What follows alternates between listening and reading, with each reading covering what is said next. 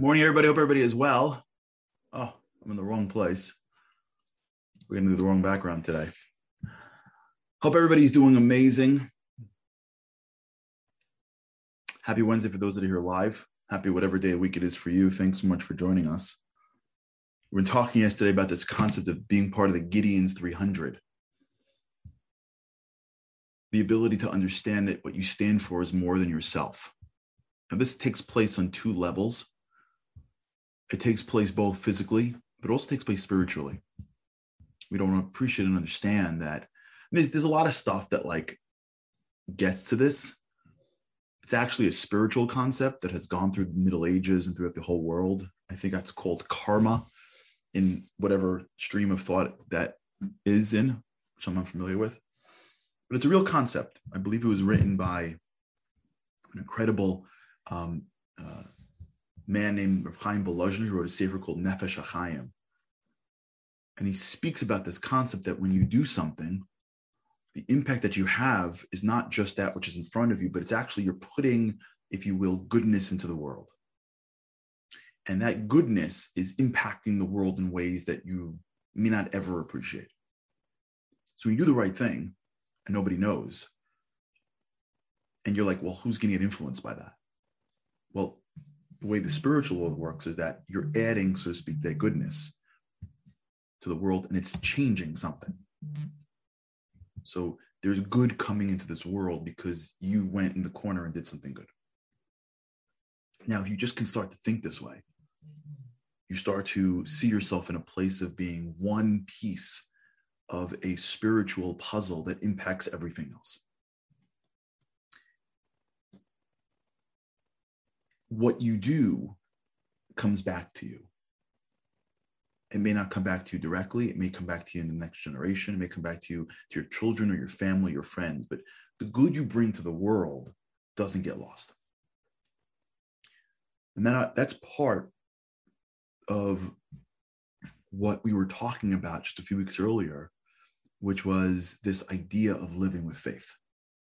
Part of the spiritual science that requires a little bit of faith because we can't sense it.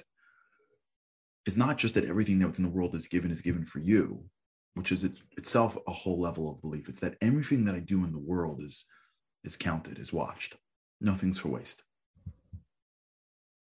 If I don't get the immediate reaction from the environment around me, it doesn't mean that it's wasted. If I do something that's good, if I do something that's right, it's counted. It's observed, and it'll be rewarded, so to speak.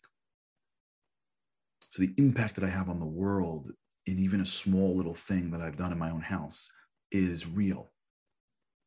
I'm adding goodness to the world. I'm adding light to the world, and the world will be impacted around it. So yesterday we spoke about when you feel responsible for yourself because other people are watching you. You don't appreciate that your words and your actions impact others. And you never know who's looking. You never know who's watching. You never know who's being impacted by you. And we spoke yesterday about this idea of the trip that we just took and how one person raising their hand and saying, I'm in, led to the next person saying, I'm in, which led to the next 5 people saying, I'm in, which led to an entire trip of people going to Israel. And that's amazing. And that's the first way in which we have to understand the impact of our lives, is that none of us live in silos. None of us live without people that watch us and look at us and are affected by us. Nobody does.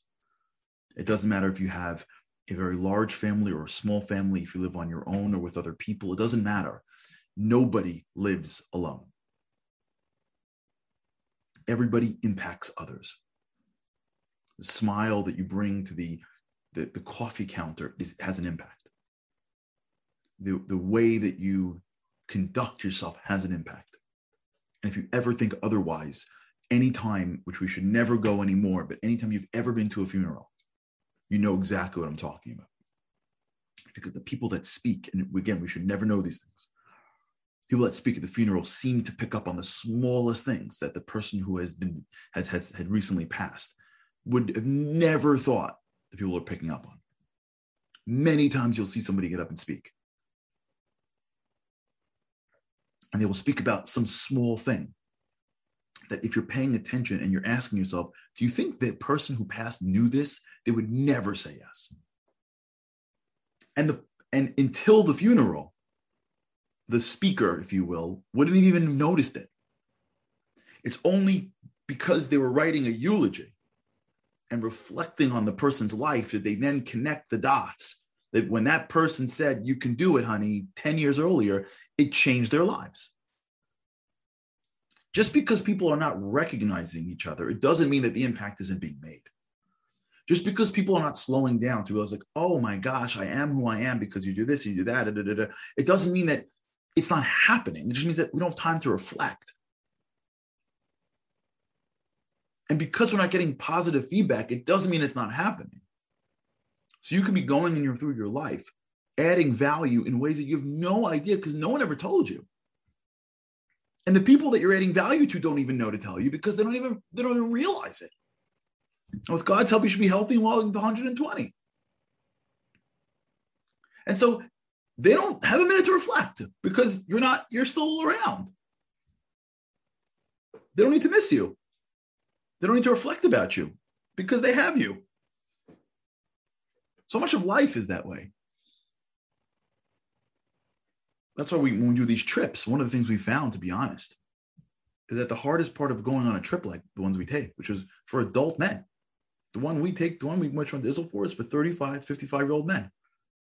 These guys have lives. They're very busy.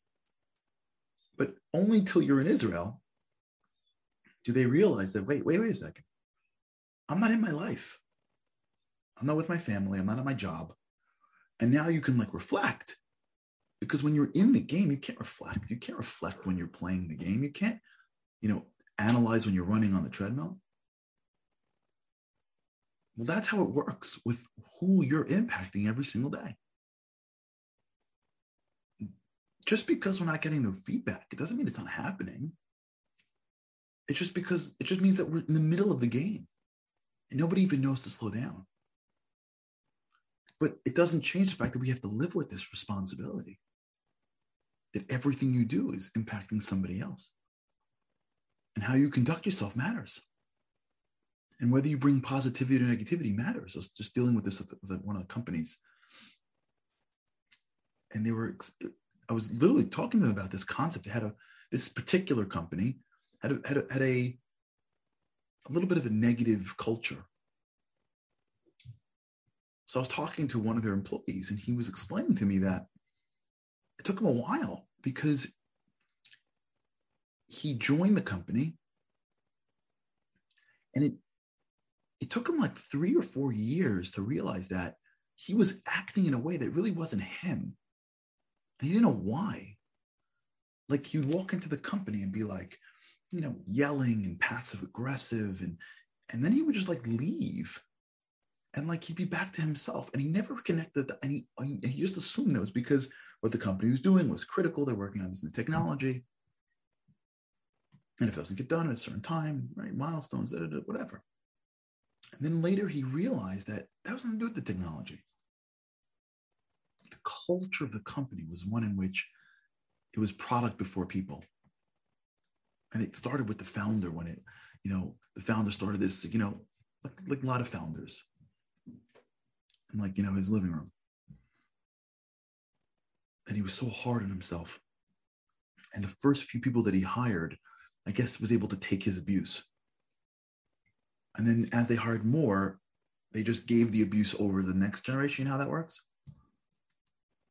And then it just continued until you wake up one day and everyone's just mad at each other all the time. And they do great work. The product is great. And so no one thinks to think about it.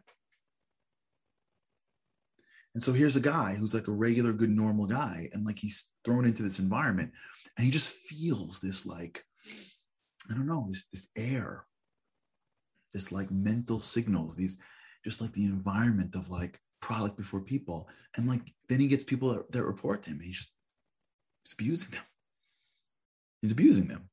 But it doesn't matter because we have deadlines that we just created yesterday to get something done that may or may not matter. But who thinks this deep? And it's like go, go, go, go all the time. And then, you're done. You feel like you're super macho. Meanwhile, people around you are scared of you, but no one says anything. That's the environment. You hear? Like the founder impacted hundreds of people to yell at each other for some money. He would never know that. And no employee would connect any dots. But that's what it means to see yourself as responsible for others.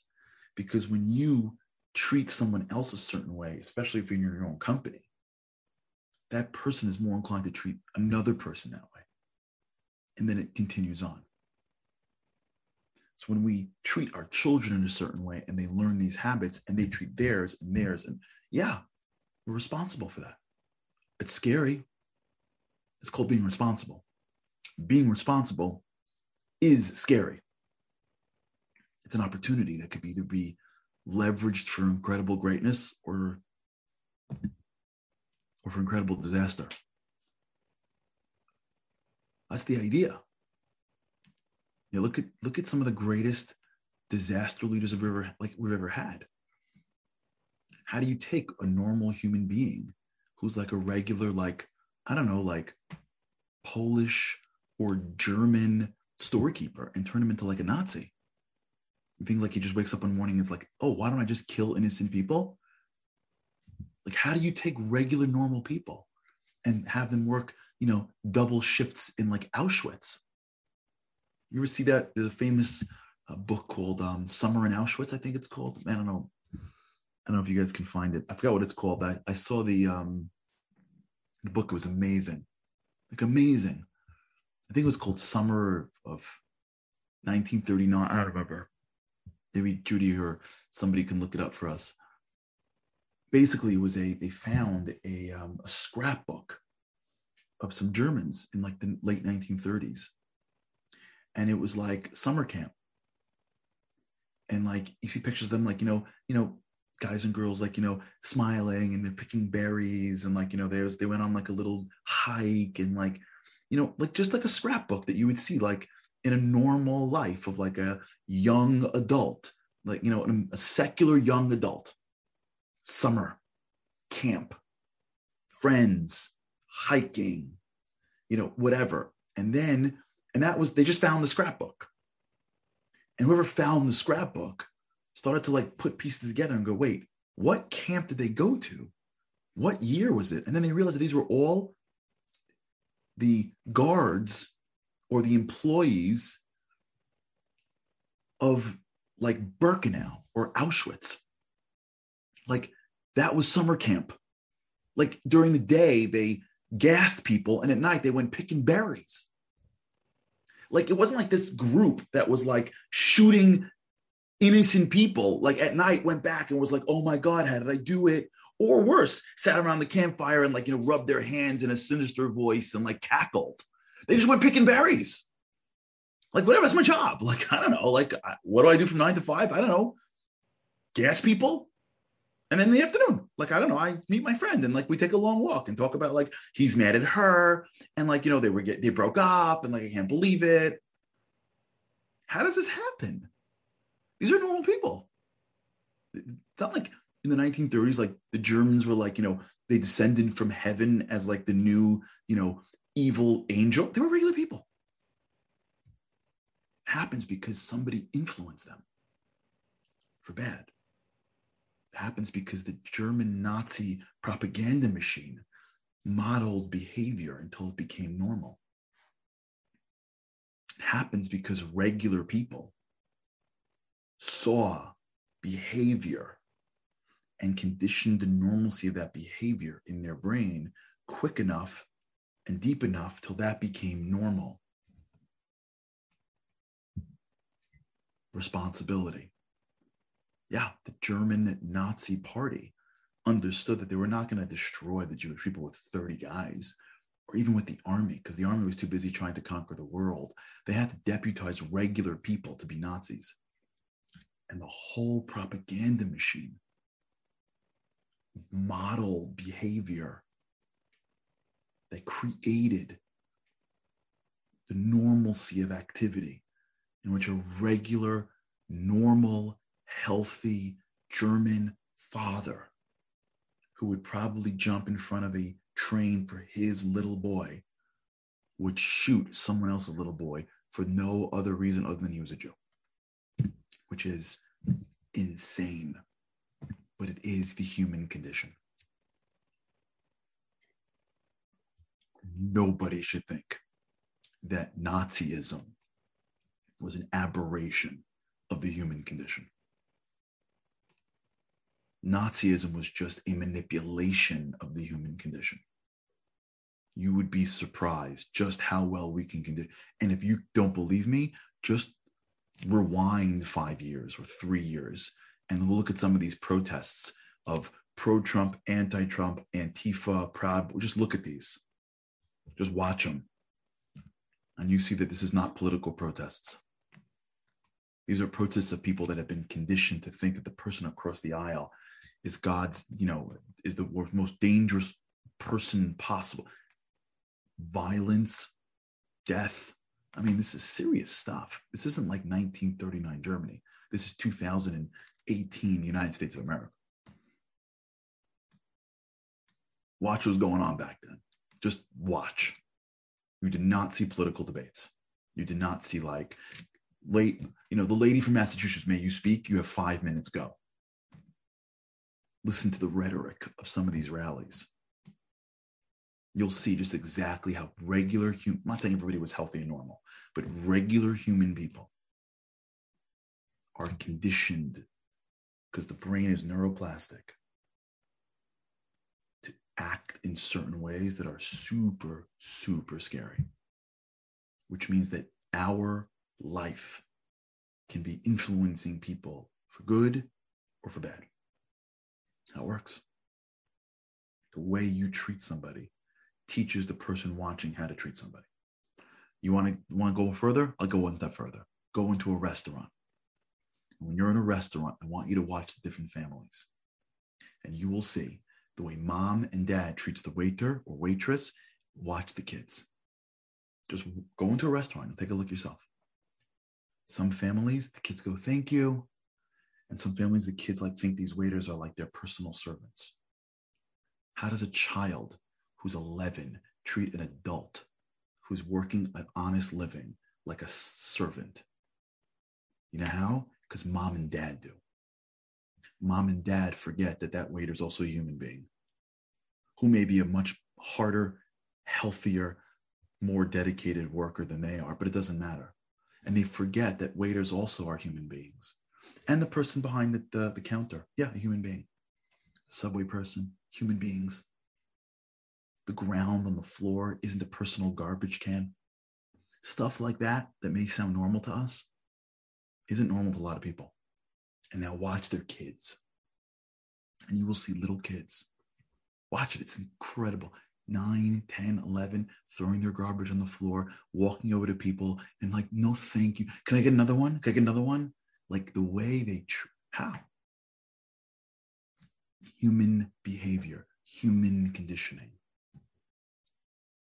It's a response. I'm not saying I'm amazing at it. I'm working like you're working. We're all working on it. But first, we've got to recognize it. The impact that we have on others is massive. You don't have to be the head of a political party or a big rabbi or a huge influencer. You don't have to have millions of people on your Instagram page in order to influence somebody. You just got to wake up in the morning and go, oh my gosh, I'm responsible. That's it. And that awareness changes us physically, like we opened with spiritually. Okay, we'll talk about it. All right, everybody. Have an amazing day. With God's help, I can't wait to see you again in the morning. Speak to you later.